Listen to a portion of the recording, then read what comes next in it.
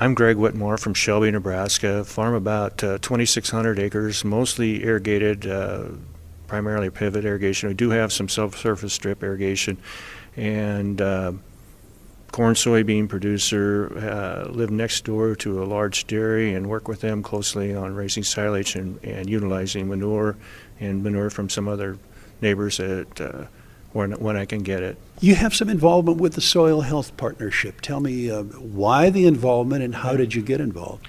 I got involved about 8-10 years ago by raising silage with the local dairy and doing cover crops. And when this program started with National Corn Growers, working closely with the state association and the Corn Board in Nebraska, was asked to maybe step up and look at it. And so I signed up. I'm that western dot on that map that we have of the Soil Health Partnership. And what that plot is on a field that was leveled flat for gravity irrigation in a basin. And those soils can produce, but in most cases they're not as productive as our Class 1 soils around. And my thought was, okay, what I've seen happen with the cover crops on my silage acres and manure application, why can't we bring that to these other lower productive soils and improve productivity on that?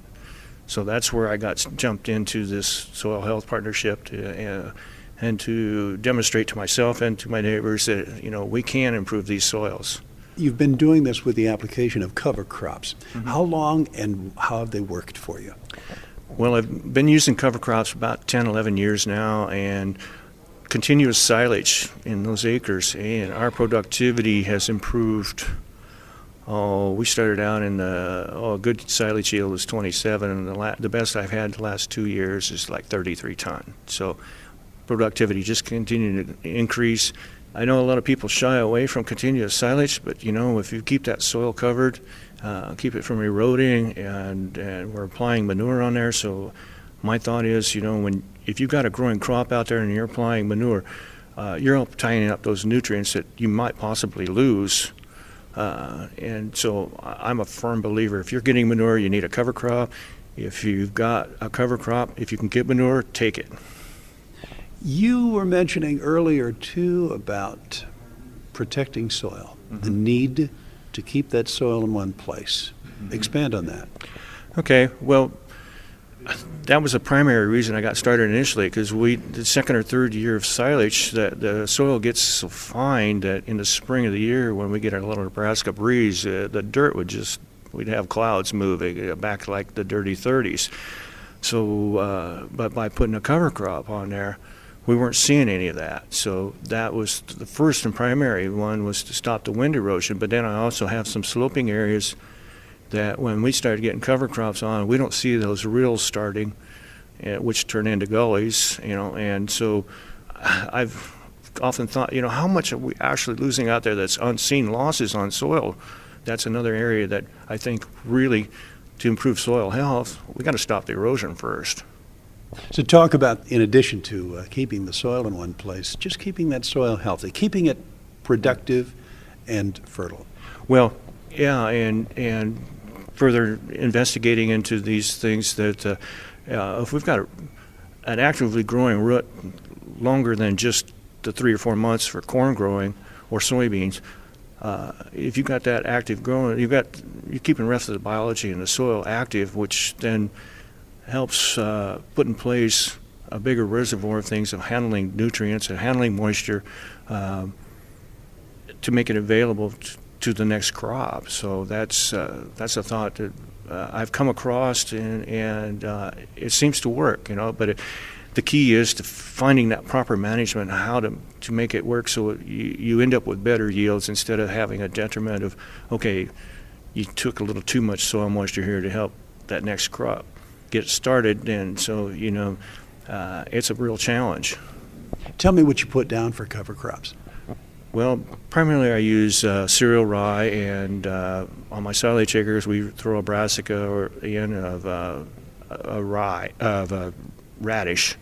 And I've got some acres that once in a while neighbors will want a pasture. We'll put some turnips on those acres too in that mix. starting to investigate a little more complex mixtures to maybe address some of these other diversity issues that help maybe build soil health. How is the economy of soil health maintenance working for you? Cover crops, some people look at them as a cost factor. How do you see it?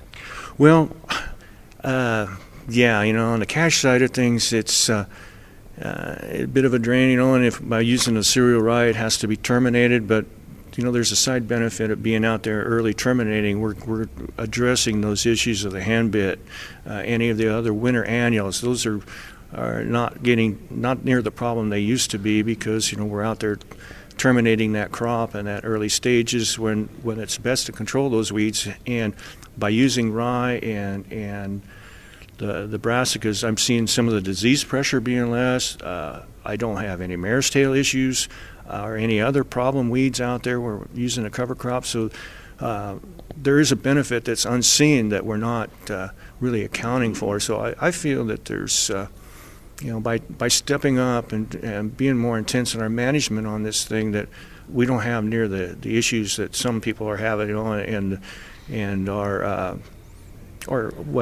the water hemp issue. In my silage fields, I don't have a water hemp issue, plain and simple. How has your management had to change the more you've gotten into improving and trying to maintain soil health? Well, by having cereal rye, it means that I've seen issues where we've got to adopt it. Okay, come the 1st of April, if the temperature's above 50 degrees and the wind's reasonable to spray, I've got to be going. So that crop needs to be terminated. And hearing also, there's can be some issues from the potentially from the use of Roundup within a short window afterwards. It may affect germination on corn and or root establishment. So, there's always some little things that can pop up that can, whether it's weather or other things that, you've got to make a plan, try to stick to it, and have a secondary plan if that doesn't work. So that's the key thing, make your plan on what you want to try to accomplish with your cover crop, and because there's such a variety of things that you can put out there for covers that you need to narrow it down to what you really want to accomplish. And I know there's a big push about a little more diversity out there, and I'm seeing that too. So whether it's a 2, 3, 4-way mix, you don't have to throw the whole kitchen sink at it, but I mean that's first off, you've got to make your goal of what you want to try to accomplish, and in a lot of cases it's, try to replenish that organic matter that we've depleted over the last 30, 40 years. Philosophically, what is your feeling on maintaining soil health through whatever means? Well, my father always said that his goal was to improve the soil that he got when he took over farming and that's my goal too, to improve it for what we've done. And we're seeing, organic matter starting to rise. We've gone from full tillage to ridge till to no-till and strip till now.